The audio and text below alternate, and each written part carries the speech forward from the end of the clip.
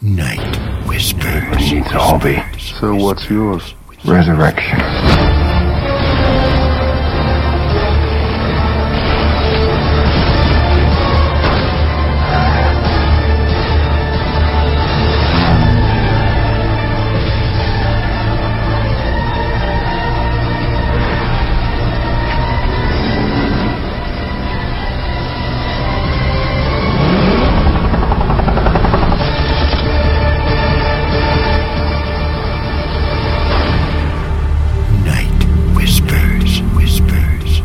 Night Whispers, July 14th, number 198. And your Night Whisper title is Of Pigsties and of Palaces. And your dream word is connect. Acts 16 verse 14 and 15 reads, Now a certain woman named Lydia heard us. She was a seller of purple from the city of Thyatira who worshipped God. The Lord opened her heart to heed the things spoken by Paul. And when she and her household were baptized, she begged us, saying, If you've judged me to be faithful to the Lord, come to my house and stay. So she persuaded us. The grey dawn broke over the residence of Selina, the Countess of Huntington. Job-like in her life's experiences, this illness looked as though it could be her last. Her personal chaplain, George Whitfield, who had preached in all of her houses to most of her noble friends, now moved purposefully towards the window. Cracking it open, the voices below of thousands of admirers came prayerfully to the end of their petitioning hymn. Uphold this star in thy right hand, crown her endeavours with success. Among the great ones may she stand a witness to thy righteousness, till many nobles join thy train and triumph in the Lamb that's slain. 18th century England was a hard and brutal world to live in. Alcohol and poverty proved a malevolent mix for the masses of the lower classes, and there was many a highwayman still roaming the heaths along the roads into London.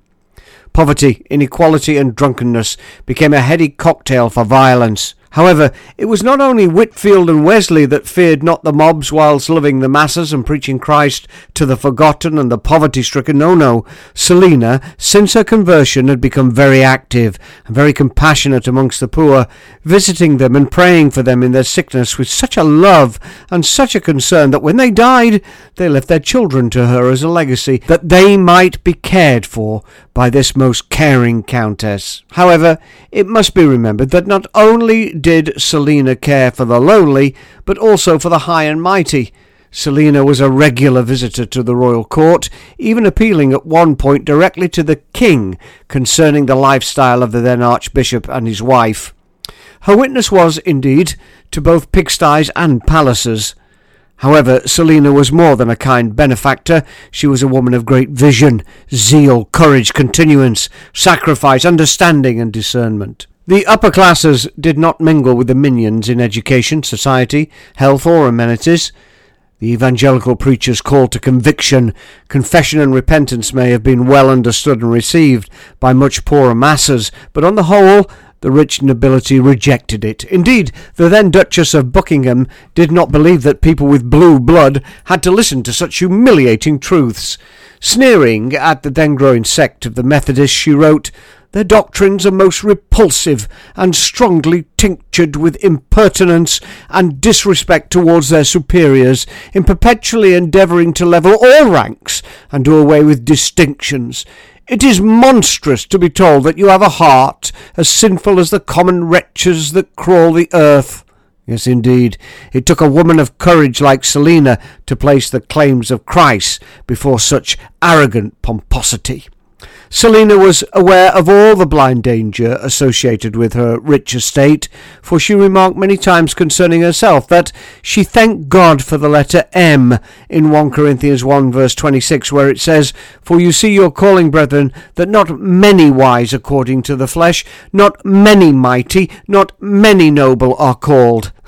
The M thankfully indicated not many rather than not any. It is estimated that through the tireless efforts of the Countess of Huntington, no less than 200 chapels and mission stations were opened, and it is recorded that in 1828, 40 years after her death, there were some 35,000 people regularly attending these very same places of worship. cared for by then 72 officiating ministers. Though at the time Oxford and Cambridge were still the only places where men could train for the ministry, Trevecca House near Talgarth in Breconshire was set up by the Countess and had more than 150 preachers passing through it, dispatching them all over England and even to the Americas.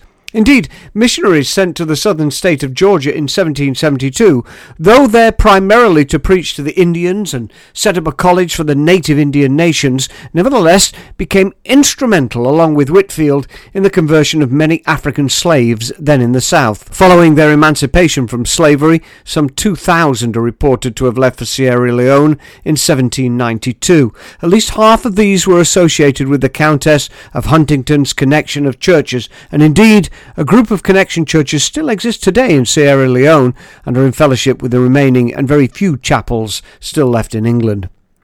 Paul had his Lydia, but Whitefield had his Countess. Maybe today many of you pastors are still in need of some godly and powerful patronage. Possibly we should be praying that more fish shall be caught and found to have money in their mouths, mercy in their gills, and influence at their fingertips. In closing, I am reminded of the story which is told of a bishop who complained about the Countess's ministers who had created some kind of sensation in his diocese. His Majesty offered a solution.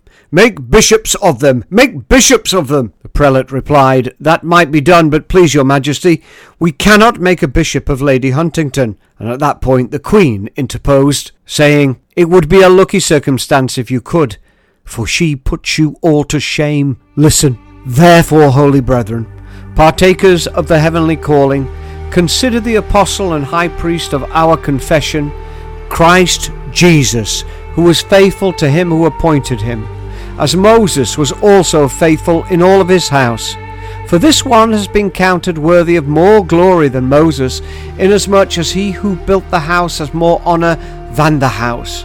For every house is built by someone, but he who built all things is God.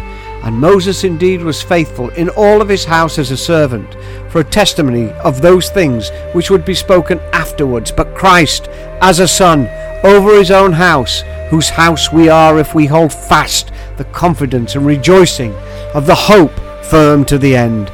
Hebrews 3, verse 1-6. Pray with me, please. O great apostle, may we be like you, faithful in all your appointments of us.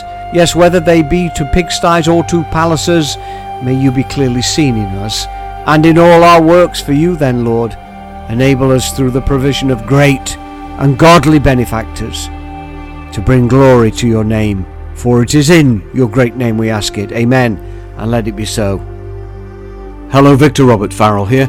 Night Whispers is a ministry feature of the 66 Books Ministry, where we're teaching the world about the God of the whole Bible and his only begotten Son, our Saviour, Jesus Christ our Lord. This 21st century applicable Bible teaching is what we do each and every day, and we cannot do it without your help. So I would like to invite you to go to www.give66.com and make a one-off or regular donation today. It would be so greatly appreciated, and it would continue to help us teach the whole world about the God of the whole Bible.